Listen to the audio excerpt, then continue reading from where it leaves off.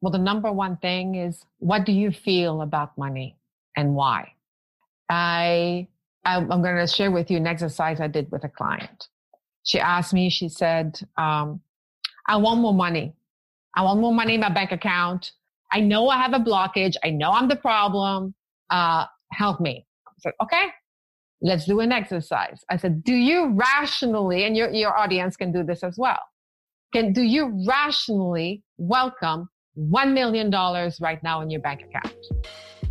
You're listening to the Human Up Podcast with Anne-B Liu, financial emotional intelligence coach. And this episode is about walking inside ourselves with emotional intelligence.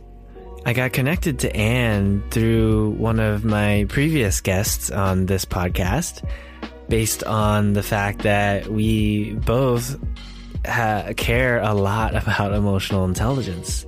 We've both learned so much from learning to connect with our hearts and our intuition, to get out of our heads, and from overthinking, from overanalyzing, from valuing too much of the external world and not looking enough at our internal worlds. So I'm super excited to bring on Anne, who is an emotional intelligence coach certified by the Coach Training Academy and the International Coaching Federation. She is registered with the Certified Coaches Alliance and is a international keynote speaker who's spoken at many events that I can't list here.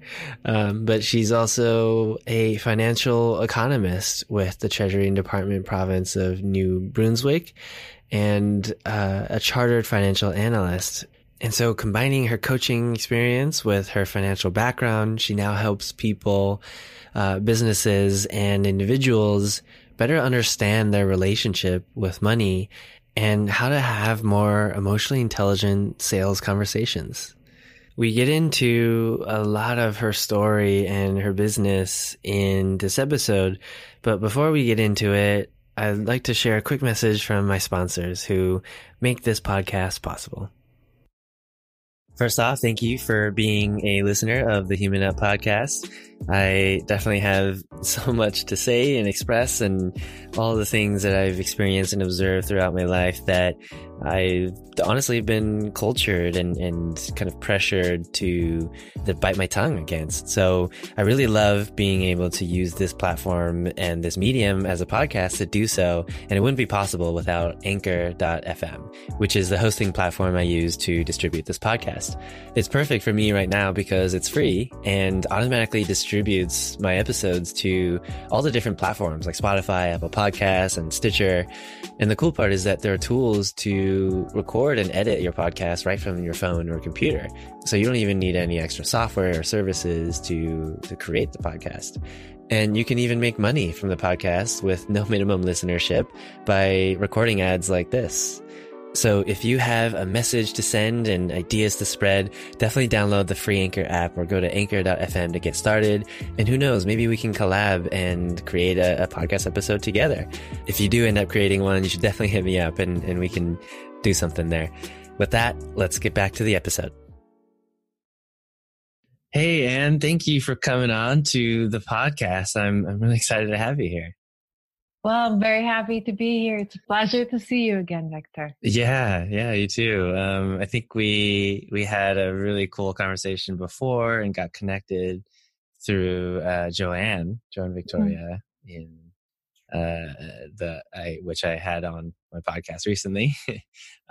So really cool that there's people in this space and working on emotional intelligence and being able to help people become better leaders and develop deeper relationships. So I'm excited to see what comes out of this conversation. Me too. Me too. It started. Yeah. Before we get into your story and stuff, I actually want to get a baseline on what emotional intelligence means to you. Well, emotional intelligence, as you know, it's a big subject. Yeah. That will take hours to get into. But in this context, something that everybody can understand is emotional intelligence It's truly understanding the difference between our wants and our needs. That's it. I like that. Nice and simple. Yeah. So I guess, now maybe share a little bit of your story and how you got to where you are today and why you decided to kind of work in emotional intelligence. Well, in a nutshell, when I was around 8 years old, see, you can define your childhood.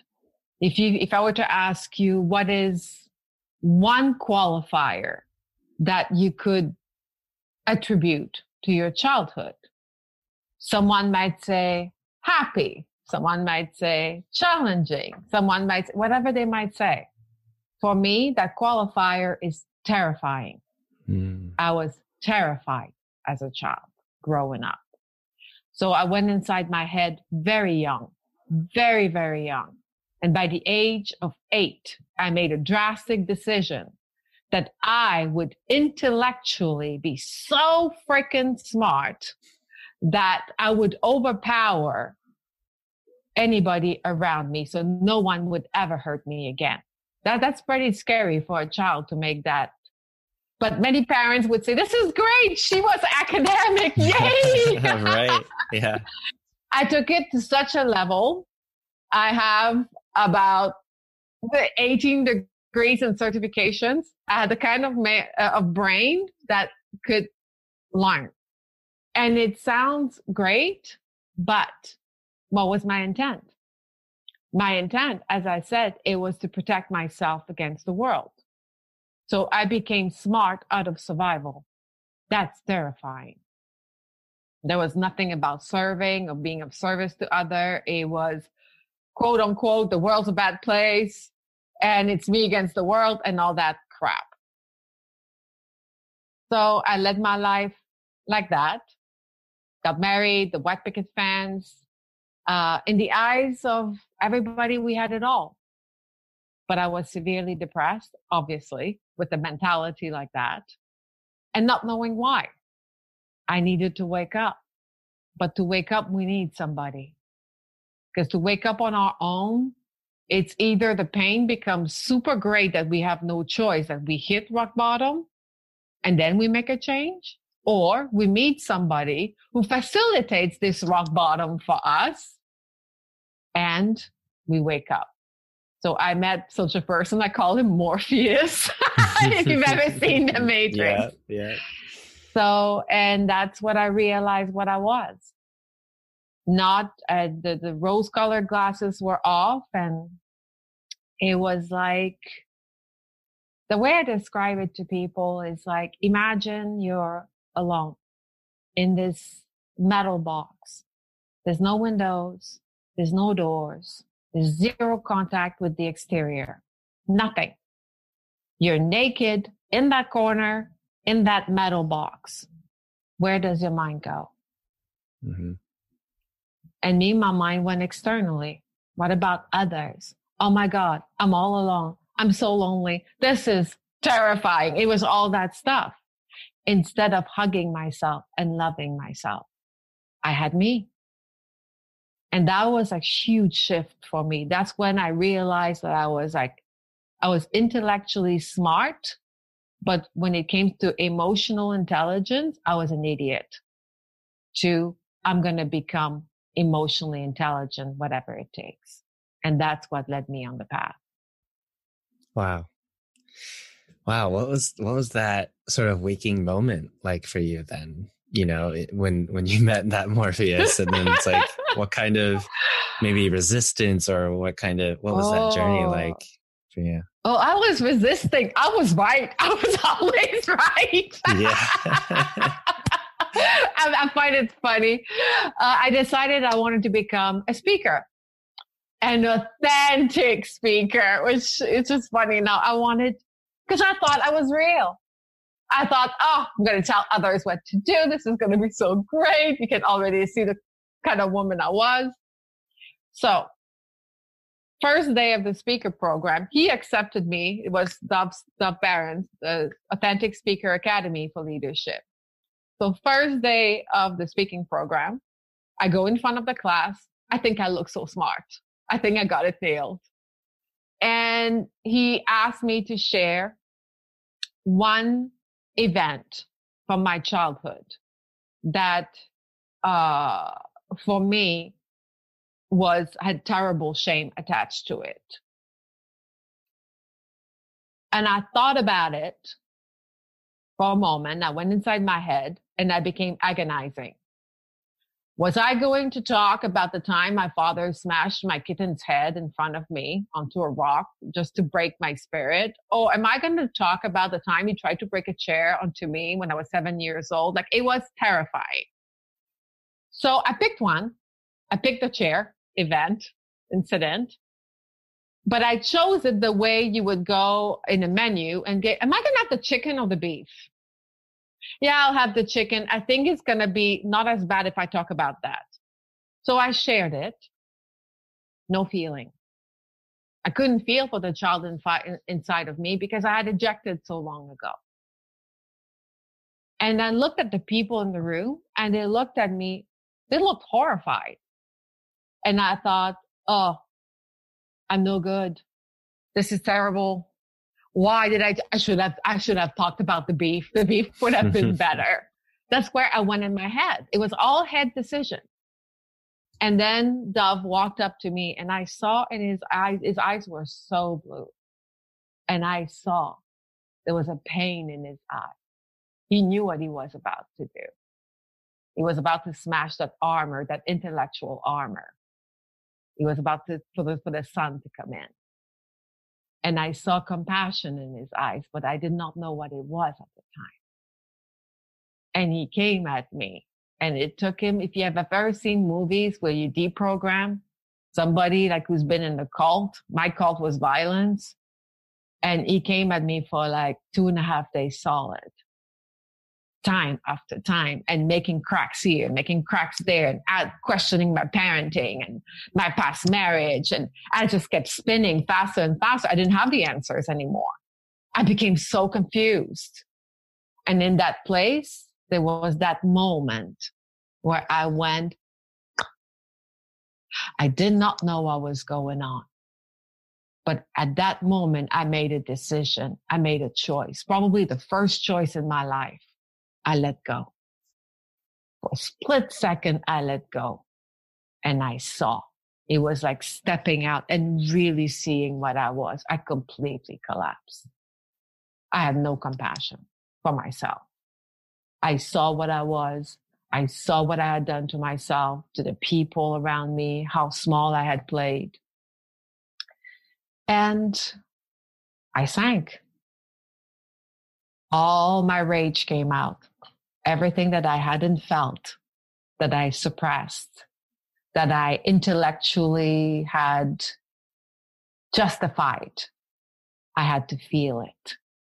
I had to re-feel everything in my childhood. And I did. Mm-hmm. I did.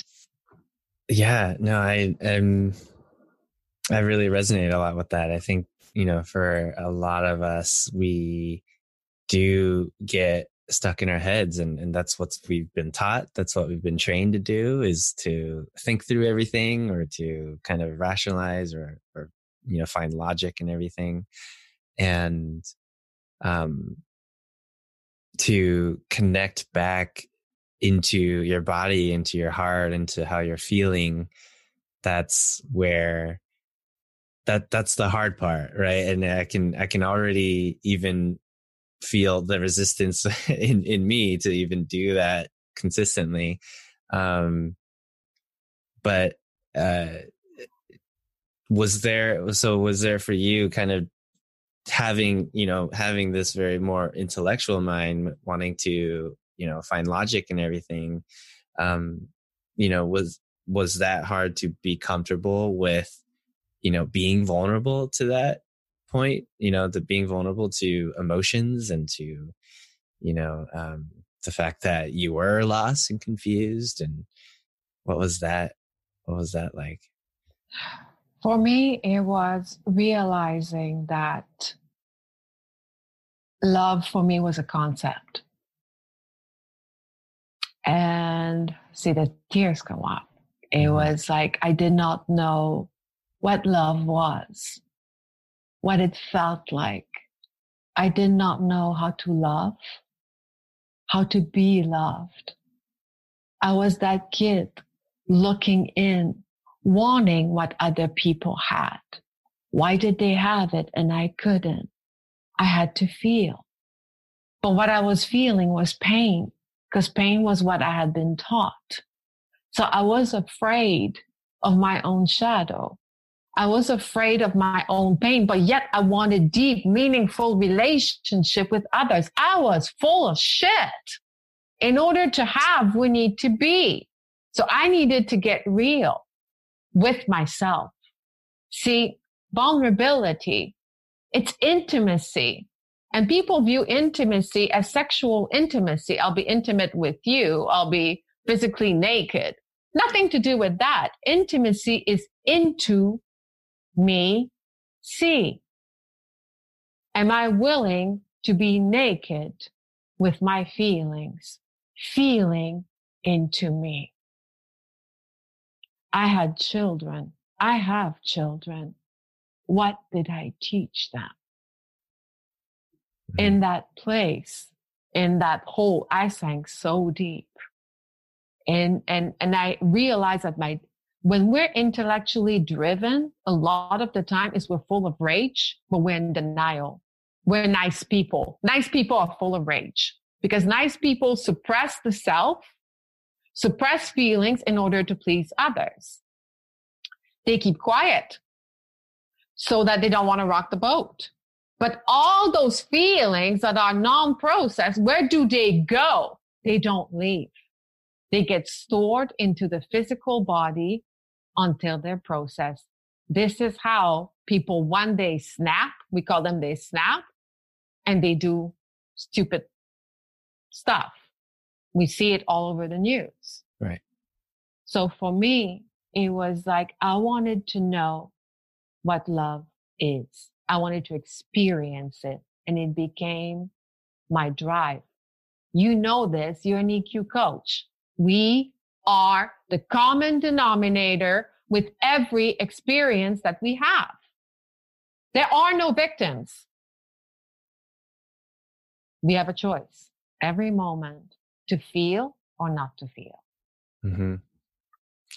Yeah, I do that a lot. So I'm part of a men's group. I've been meeting for every week for the year now, and that is a lot of what we practice is feeling, and I think as a man and as an Asian American as well, like that I think we were kind of subconsciously maybe taught that these emotions, that we can't feel these emotions, that they're a sign of weakness, that we have to show the more perfect side of us, the sort of more responsible, more strong side of us. And I do agree to that to a point. You can't be an emotional wreck all the time, but I think even in my men's group, one of my last meetings was showing love for each other.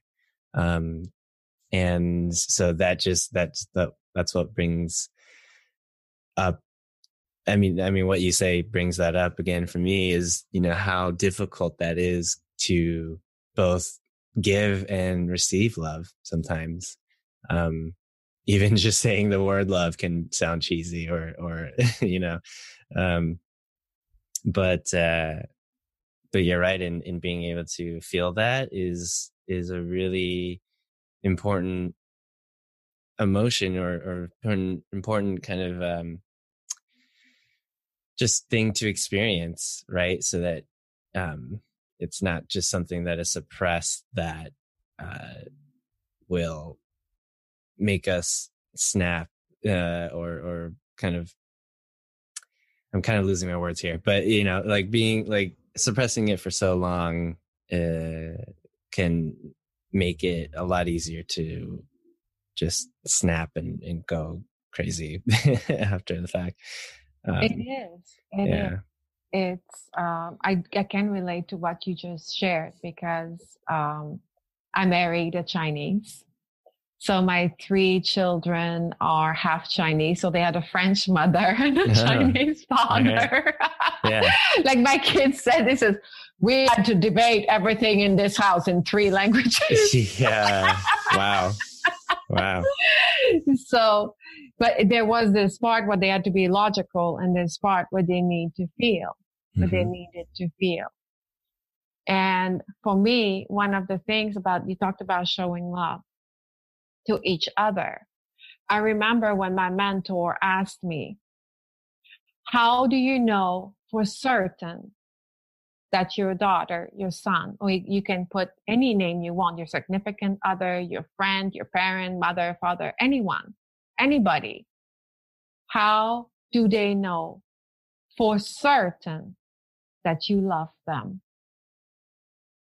And that brought me to my knees. Because for certain, that means there's zero doubt in the other person's mind, which means they feel us 100% in that moment. I used to say, I love you the way you say, well, pick up the dry cleaner, you know? Love you, see you later, love you. Yeah. That very casual. Right. But now when I say, I love you to my children, I stop. I let it rise and the goosebumps comes right away. My voice drops. My whole demeanor changes. And I say to them, I love you. And they feel it. So it's the stopping. First, we must stop to short circuit the mind and say, breathe, stop, feel into it, let the bubble rise and express it. That's what we're here to do, expressing feelings. Every decision we make is based feelingly before we justify it rationally. Why would we be afraid to feel? We're confused when we refuse to feel. Yeah. When we feel, we know we might not like what we feel, but we know our feelings are truth in that moment. Yeah, I think the first instinct would be to think it through again, as I said, and I don't want to be like a broken record here, but, without having to feel in the first place, that will get in the way of the logical decisions that we make, right? People don't, I spend a lot of time with this to explain the feedback loop. They will say, because see, the way we make decisions is first we have a thought. If we keep thinking that thought, an emotion will arise associated with that thought. So then if we keep thinking that thought and that emotion, then a feeling will arise. And that feeling always validates itself by referencing the beliefs and memories that we have associated with that feeling. It doesn't, and people think, no, I can justify it. No, we justify at the feeling level. So we must feel. Clarity comes with feeling. That's our best weapon. That's our best gift. That's it. That's why EQ is so important. We must feel. EQ is about feeling the difference between our wants and our needs. Our wants are in our head. It's the rationalization. I should want this. Never been happy. No one's ever been happy saying I should want this. But feeling, it's into our needs. Our needs are feeling. They're feeling based. So that's why I will keep drumming it into people about feeling. Feel it. It's okay. And I like that. I think, that's where we forget about our needs and how to satisfy that, and we will chase all the different things that we want, but it doesn't necessarily provide us or satisfy us in the way that is deep to our core. Right. So I think that might be a good transition into kind of the I think on your website and a lot of what the content you go through is kind of an exploration of the definition of success as well. And I think so what I, am learning to balance within myself as well. And I think I have a lot of, gratitude for having the different perspectives of both an Asian, sort of more Eastern thought, as well as an American, more Western thought, between like individualism and collectivism. So it's a pretty interesting balance there. But within that is the definition of success. Like I think we touched on it a little bit in your story too, in what you thought was success, but how has that definition shifted for you? In the past, success was how much money I had in the bank, how many diplomas I had, who I was married to, I was so shallow, super shallow. But I was what society had taught me that success was having those straight A's and all that crap. I had all these diplomas. If I had felt into them, would I have done that many? No. No. I would have stopped. And I would have felt proud. Not because somebody thought they were proud of me. I would have felt it for myself. So for me right now, success is very simple. It's feeling. Because without feeling, we have nothing real. Yeah. And so I guess the other side of me it still very much believes in, obviously there are certain levels of success that will, that's how we are going to live. We can't kind of just be sitting around feeling all the time. We do have to achieve certain levels of success to be a functional member of society. How have you kind of found that balance within your life and what you're currently working on? You say, for me, it's feeling 100% of the time. Is it possible? Probably not. Sometimes I go into my head. But here's the difference. In the last 2 years, I've written 30 books. It sounds crazy. Wow. How did I do that? And that was the girl who said, I don't know how to write. I'm no writer. And I now write for Forbes and many other places.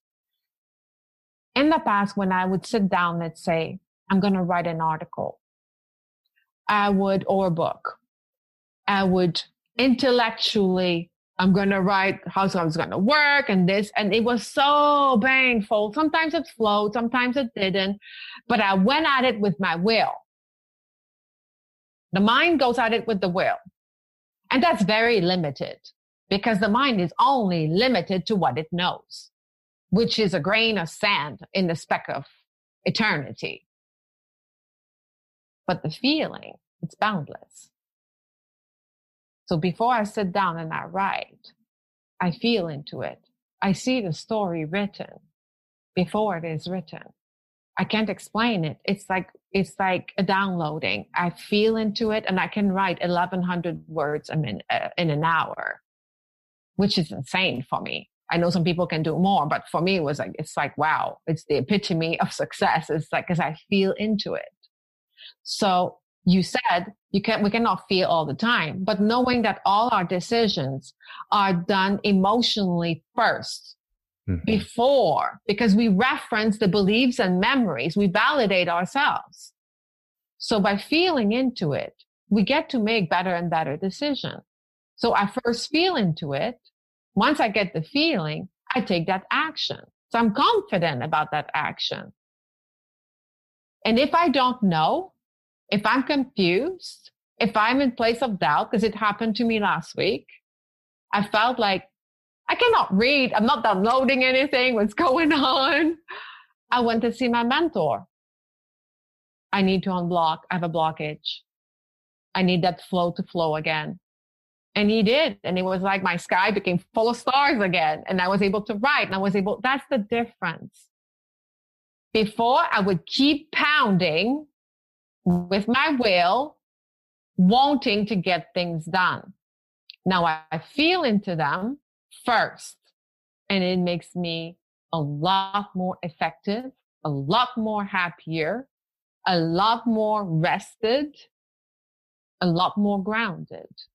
I really appreciate that as a reminder, even for myself too, right? I think, rather than trying to like power through it with this, I don't know, this brain power, it's to tap into another source of information that will help you accelerate your expression. And that's why I don't like motivation. I don't.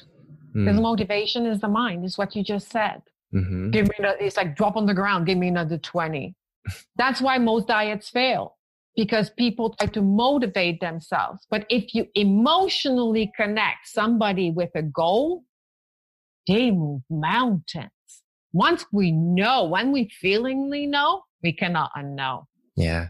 Then we move mountains. And it's our job as EQ coaches to connect that feeling with that goal. Yeah. So that they they take off like rockets and they get it done, but at least they laugh all the way, instead of powering through with the mind, which is a recipe for misery. And I know, because I did it in the past for decades. It doesn't work. I love that. I mean, I guess maybe that could be something to explore too. Like what was your experience now helping others through this? And, do you have a specific structure that you kind of take them through, or what's the experience of maybe like one or two people that you've helped? Oh, I'm laughing because I had a coaching client this morning, and after the call, I needed to ask her a couple of questions, and she had homework to do, and it was a lot about the feeling homework and active listening. And she said to me, it's like we get on the call and you ask me, how are you? And within 30 seconds, I know it in my bones. I know it, like, it's not what I said. It is what I didn't say. And then you go in those places that I didn't say. Yeah. And so for me, what I'm known for is I allow myself to feel. So I can feel deeply. So no matter what the client is going through, I am a financial, emotional intelligence coach. So I assist people to feelingly welcome money in their life and multiply it. And because a lot of people don't want to talk about money and all that stuff. So my ability is, no matter what is going on for the client, is they openly share with me in a way, because they're like, what you overcame in your life, and if you've overcome it, I can overcome it too. So there's that permission. Then they share, and I can navigate those pathways because I'm not afraid of them. I have entered the cave of my demons. I do it every day. And one of the reasons that I do it, because I want to assist my clients, not from a head place, but from a heart place. Mm-hmm. Because the blockage is never intellectual. Mm-hmm. It's emotional. And an emotional problem requires an emotional solution. A feeling problem requires a feeling solution. But we were trained to solve feeling problems with the head. And that does not make us happy. Right. I'm curious on the financial emotional intelligence side. So what type of, like, what is the sort of set of problems that people come to you with around money? And then how do you work through that? It's, well, the number one thing is, what do you feel about money and why? I'm going to share with you an exercise I did with a client. She asked me, she said, I want more money. I want more money in my bank account. I'm sick and tired of struggling and saving here, saving there. Like, I know I have a blockage. I know I'm the problem. Help me. I said, okay, let's do an exercise. I said, do you rationally, and your audience can do this as well. Do you rationally welcome $1 million right now in your bank account? Rationally, from the mind. So my client went, yeah, of course I do. It's $1 million. Yes, yes, yes. It was all these tones and that big display of like, yes, I want it. I said, great. Now let's pretend you're walking in the desert. It's midday. There's nobody around you. You're all alone. It's only you. All of a sudden, you come onto a black duffel bag. You open it. There's $1 million cash in unmarked bill. What feeling comes up for you? My client got really sad and said, panic. Because remember the thought, I said thought, emotions, feelings, and memories. Thought. I welcome, that's the want. I want $1 million in my bank account. The emotion, I said it suddenly. So there was a shock. So the shock could go both ways, positive or negative. There was surprise, the element of surprise. She went into panic. The feeling was panic. And I said, what memory or belief did you reference to justify that panic? She said, old movies, mafia, the black duffel bags, it's mafia. So I said, therefore, for you to feelingly welcome $1 million in your bank account, you must reference positively $1 million or you'll never have it because you associate panic with it. So I said to her, how do you feel when you pay the rent? Panic. Your car payment? Panic. I panic. When I look at money, I panic. And yet you want $1 million. Your brain tells you want $1 million.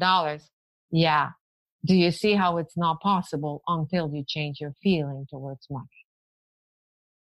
And she got it because she felt into her truth. And the truth was not what her brain was telling her. The brain's constantly, it's a truth. It's constantly like lying to us in a way. It tells us what we want to hear. It's our ego mind. But our feelings, they show us the blind spot. So she saw her blind spot. Then she got angry and she was like, okay, damn it. What do I need to do to change this feeling? Then I come in with all the coaching and the exercise and we go reference positively, and through the power of repetition, we get gradually to introduce a positive feeling with money. So that's a lot of the work that I do. I work with startups. I work with CEO of companies. I work and money. Most of us were either taught that it was constantly fighting. Our parents was constantly fighting about it. That was the case in my family. Or people said, my parents didn't talk about it. It was taboo. Mm-hmm. And nobody taught us about it. And they expect us as adults to know how to manage money. And most people, they don't. They're terrible with their money. The number one feeling associated with money is anxiety or worry. And if you think that having more money is better, no. I was married to the head of Hong Kong, China, and Taiwan for Swiss Bank. Like, we're talking big finance, big money. And I hated money. I hated what it did to my family. We fought constantly about money because I did not know back then how I felt about money. And he didn't either. So we were constantly clashing.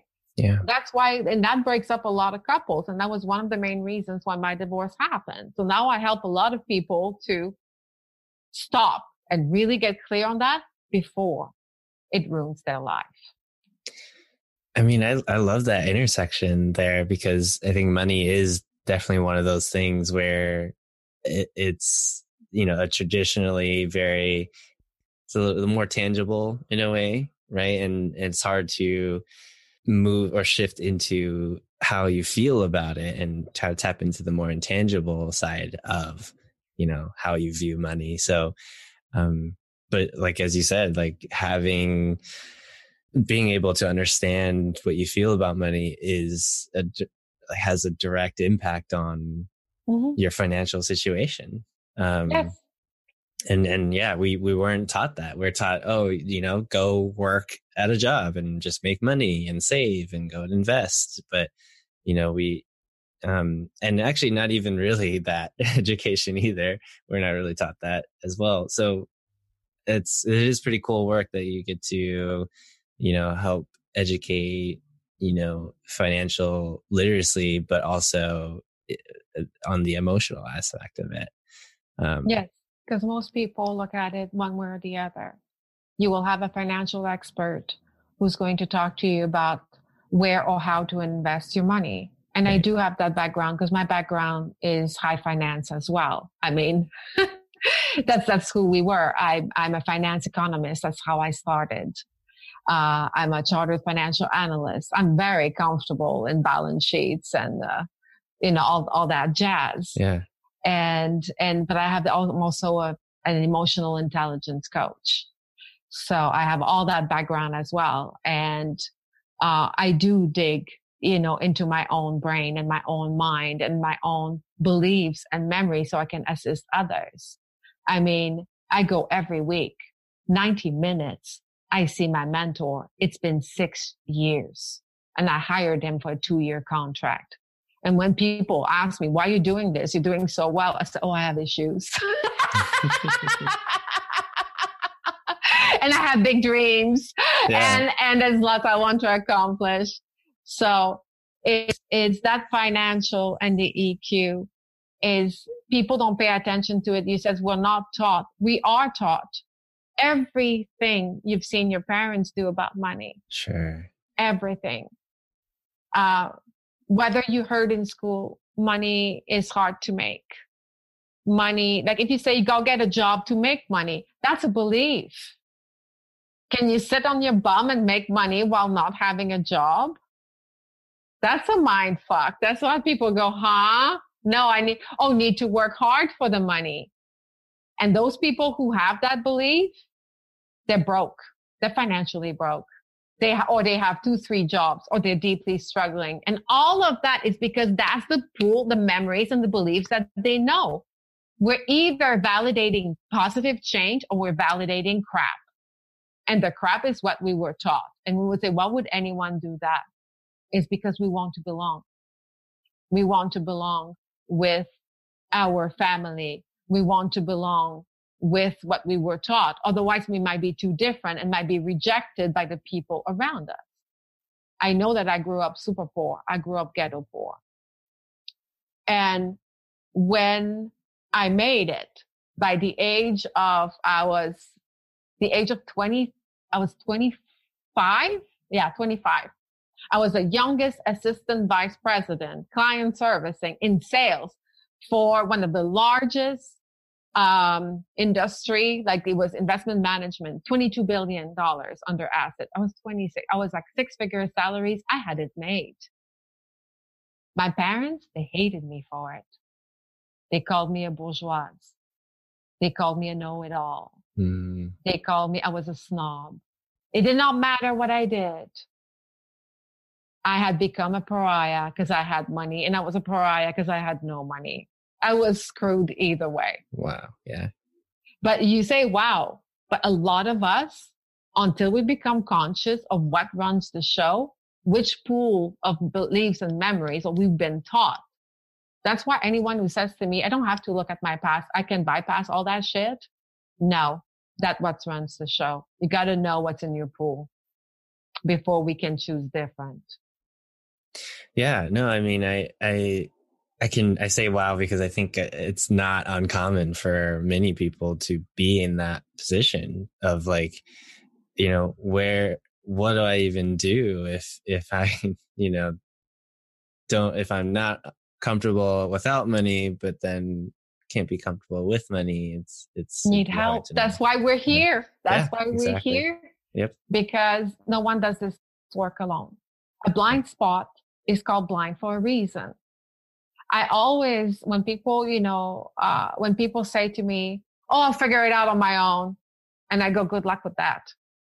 And they go, "Why? Why are you saying that? That's mean." I'm like, "No, it's realistic. You're smart." They go, "Yeah. If you're this smart and you haven't figured it out yet, it's because you need help." No one sees their blind spots alone. Yeah. That's why I go see my mentor. I know I have blind spots and I know I cannot see them by myself. I need somebody to shine that light. But that somebody is somebody who has experienced those blind spots and has overcome them. That's how they know what the exits are. They can navigate that pathway.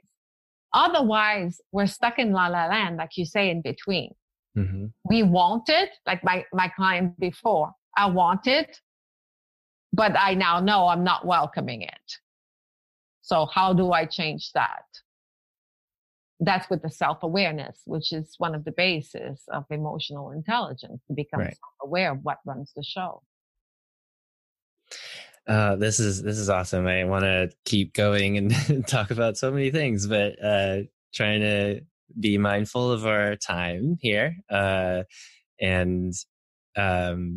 So within that, what I like to do and end my segments with is sort of a quick fire, rapid fire, experience with the 5 core emotions, which is anger, fear, disgust, sadness, and joy. And so maybe just quickly, if you want to just share either your experience with each of these emotions or a story around it, or how you deal with it or manage it. Okay. So we'll start with anger. Anger, I was taught a huge lie about anger, that anger is bad. Anger is good. There are 2 types of anger, healthy anger and unhealthy anger. It is scientifically proven that when we get angry, it's because we're hurt. So we release a chemical in our brain that says that we're hurt. That chemical lasts on average 90 seconds, scientifically proven. After 90 seconds, we choose to remain angry by reliving that incident over and over again in our head. We're not angry anymore. We just think we are. So anger for me has become a great sign on the road that if I feel anger, the question I ask myself is, what am I hurting about? What do I need right now? Mm-hmm. So it's positive. And I do my best never to let it escalate again to unhealthy anger. I work on it. Yeah, I think that's an important insight there, is that it's, we are the ones to continue that anger, to think that we're angry after feeling it. So sounds like to kind of, cut off that stream is to just slow down and rather than think, go back into feeling. What are we hurting about? Right. Because anger, it's a secondary emotion. We're angry because something happened. So if we go straight to the feeling and resolve the feeling, not by wanting to be right, but by giving ourselves what we need. And most of the time we get angry because we want to feel acknowledged. We want to feel seen. We want to feel heard. So the best thing that we can do in that moment is to hug ourselves and to say, I get it. Okay, I'm hurting. And by acknowledging that feeling, the anger drops. Right. Acknowledging that underlying need. Yes. That is not being addressed. Of what it's truly about. Yeah. And anger is never about what's going on in front of us. No. Anger stems from the past. We get angry because it reminds us of something. That pool of beliefs and memories. Yeah. So. Love it. How about fear? Fear is that false evidence appearing real. I used to think that fear was so real because I was terrified as a child. I would say, of course, I'm afraid. Of course, this is unsafe. Because I kept referencing bad stuff to justify that fear. Now, when I feel fear, I ask myself, what other feeling is possible? What else can I feel right now? And it short circuits the mind. And I go, I can feel grateful while being scared. Hold on a second. And it drops the fear. Mm-hmm. Because fear is just our mind fooling us into thinking something bad's going to happen. That something may or may not happen. Most of the time it doesn't. And even if it did, up to that split second before that fear, it still hasn't happened. But we take our fear and we drag it all the way. And it's useless and it's pointless because it drains us of energy that we could put into ourselves and becoming more self-aware and say, what else can I feel right now? So fear to me, it's not a feeling that comes along. Mm-hmm. Feeling, it's like water to a tap. It comes with other feeling and we get to choose. No, I like that as a way to sort of regulate the fear or deal with it is acknowledging the other feelings that come with it, and seeing it as a part of a sort of bigger emotion there. So redirecting towards a positive feeling, knowing that we're afraid, acknowledging it, and yet choosing to feel something else. It makes me think of, it makes me think of our fear of the future, or in other words, anxiety is also part excitement, right? Mm-hmm. So that's an example there is there's a different emotion attached to every emotion. So, cool. And disgust. Disgust. That's a funny one. Yeah. Disgust. What does disgust mean to you? Yeah, disgust is a weird one, and I was surprised that was a core emotion too. But I guess another way to describe it is shame, or it could be related to shame. In some ways. Okay, disgust. Yeah. Contempt. Contempt is it's when an ego. People are not gonna like it. It's when the ego masturbates itself to be right. Because contempt is when I felt contempt in the past, is my mind was telling me that I was quote unquote better or quote unquote worse than them. But contempt, when we're not in the house in that moment, we're not feeling, we're in our head. So contempt for me it's a sign saying like, really stop. Because contempt is when we feel contempt towards something is we're afraid to feel what that something represents for us. So if I were to feel contempt about something, now I now stop. I know it's about me. I know I'm the common denominator. I'm not feeling contempt towards other people. I'm feeling contempt towards me. And that's a no. Yeah. Then therefore I stop and say, okay, what is it I'm afraid to feel right now? And I dig deeper into that truth. That's interesting. Like, I think contempt is, maybe I'm not exactly finding that correlation with disgust, or where were you drawing that bridge there? For me, contempt to disgust is when we are repulsed by something, right? It's contempt. Disgust for me is repulsion. Is that, ugh, yuck, right. No. So it's like my hand went like this. It went up. It was like, no, complete block. But in contempt, we're looking at another person saying, no, no. It's that. So to me, they're similar.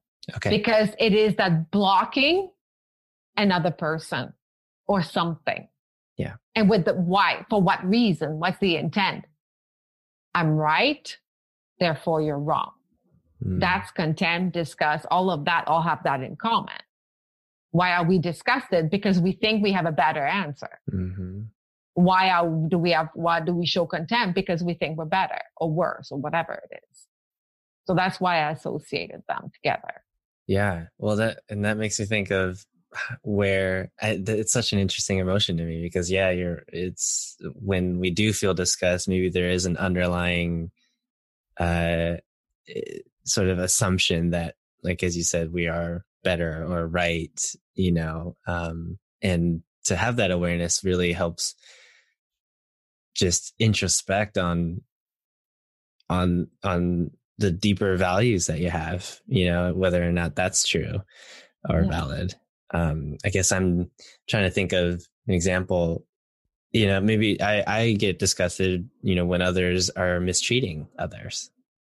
Right. But you get disgusted when you mistreat yourself. That too. Yeah, definitely. So but it comes down to that, because right. Everything I used to think we live in a mirror. Then I evolved into we live in the mirror. Yeah. And then I evolved into I live in my mirror. So whatever I project, it's all perception. Whatever I project onto others, good, bad, or ugly, it's a reflection on me. Yeah. Nothing to do with others. Yeah. So if I were to feel disgust, I would say, what am I finding disgusting about me right now? And I would go to my inner child, sweetie, what do you need right now? And I would do my best to resolve it. But at that moment, I don't even look at other people anymore. I know it's about me. It's between me and me. That's so interesting. Wow. Okay. And then, lastly, or no, two more, sadness. Sadness is, I used to confuse sadness and depression a lot. So when people in the past ask me, are you depressed? No. Are you sad? Yeah.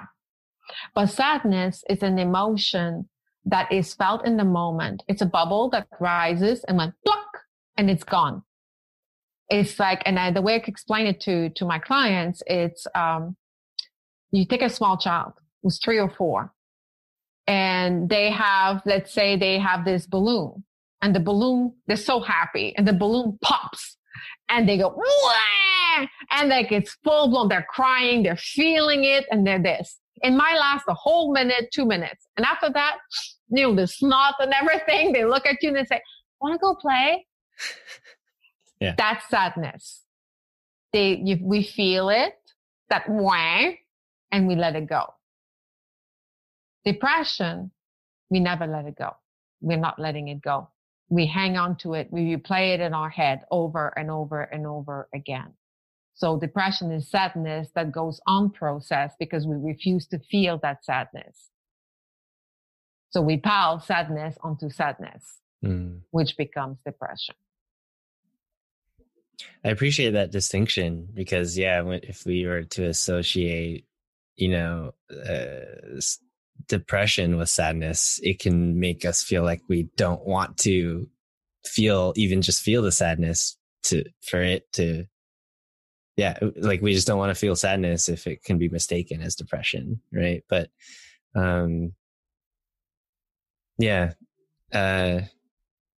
but we must feel that sadness to get out of depression. Remember when I said I went in that dark hole and I stayed there for I cried. Oh, I cried like a Magdalene. I don't know what to say. I cried for 9 months solid.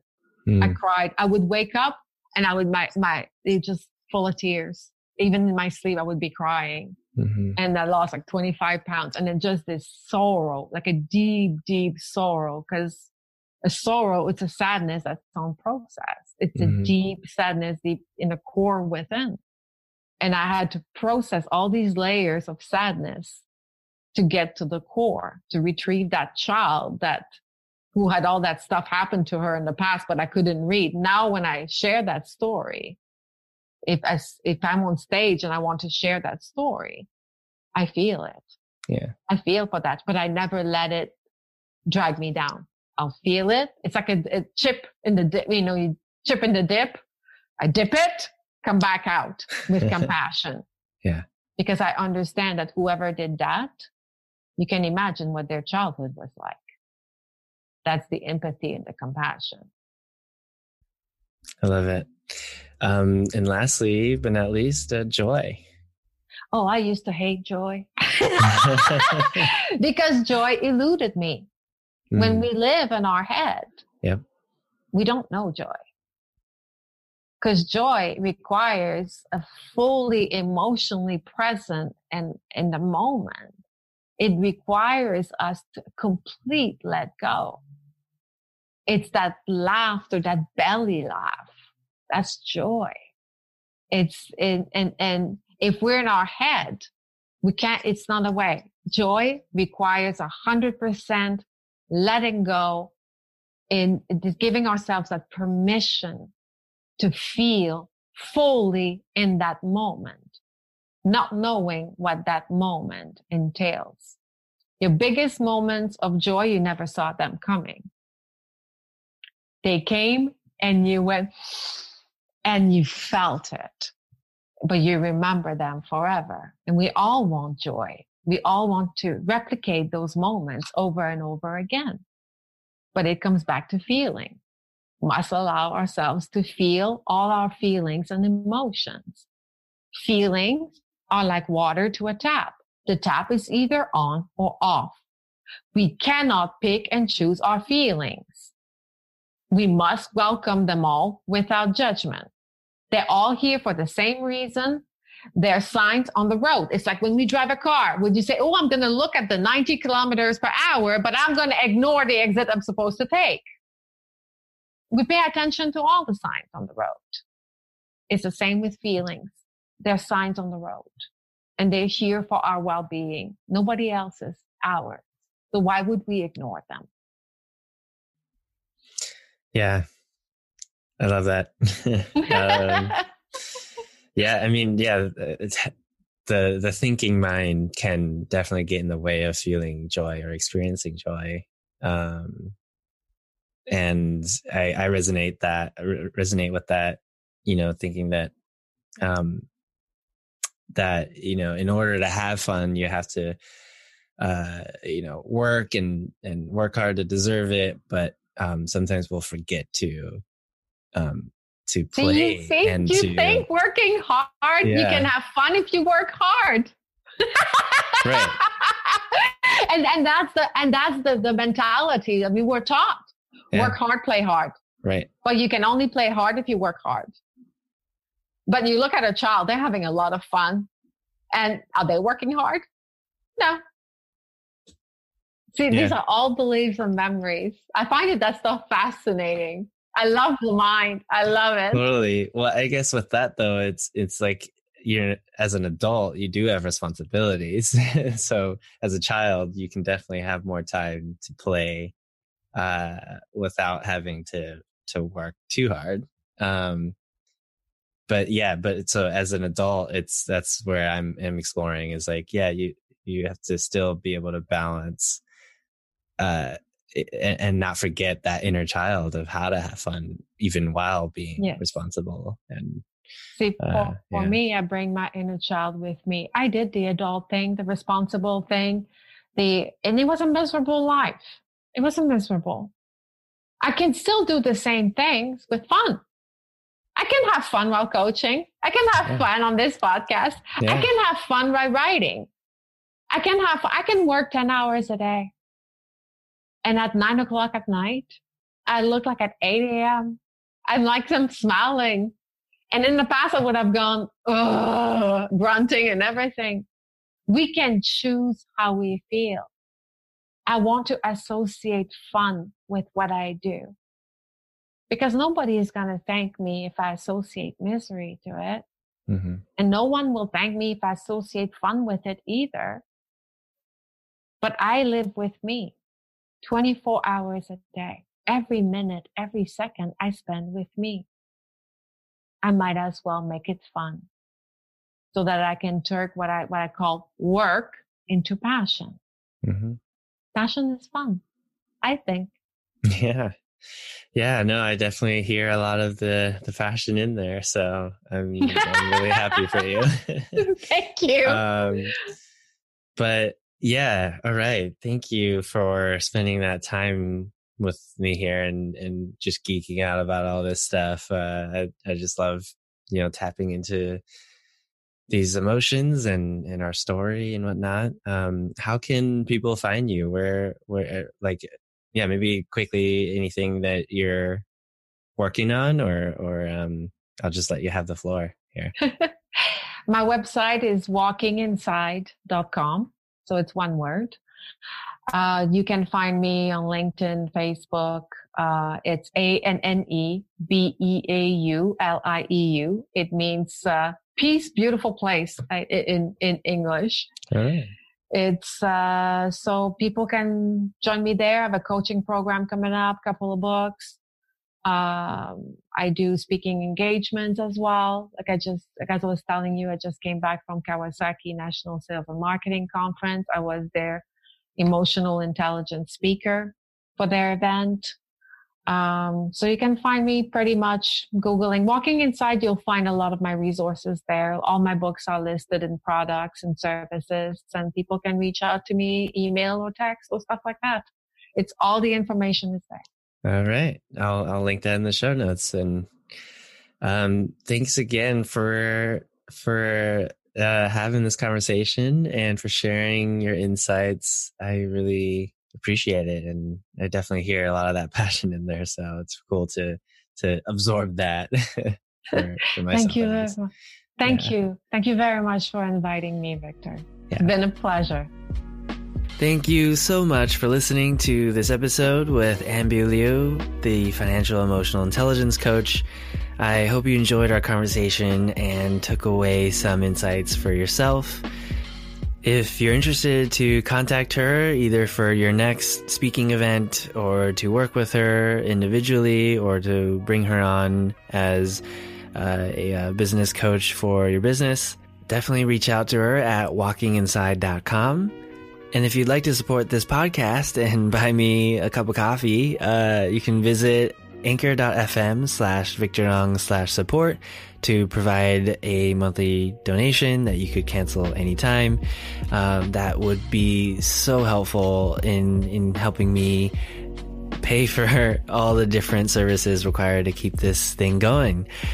If you aren't able to support monetarily, you can still support by sharing this episode with someone who would benefit from this content, from learning about emotional intelligence and how to develop a better relationship with money.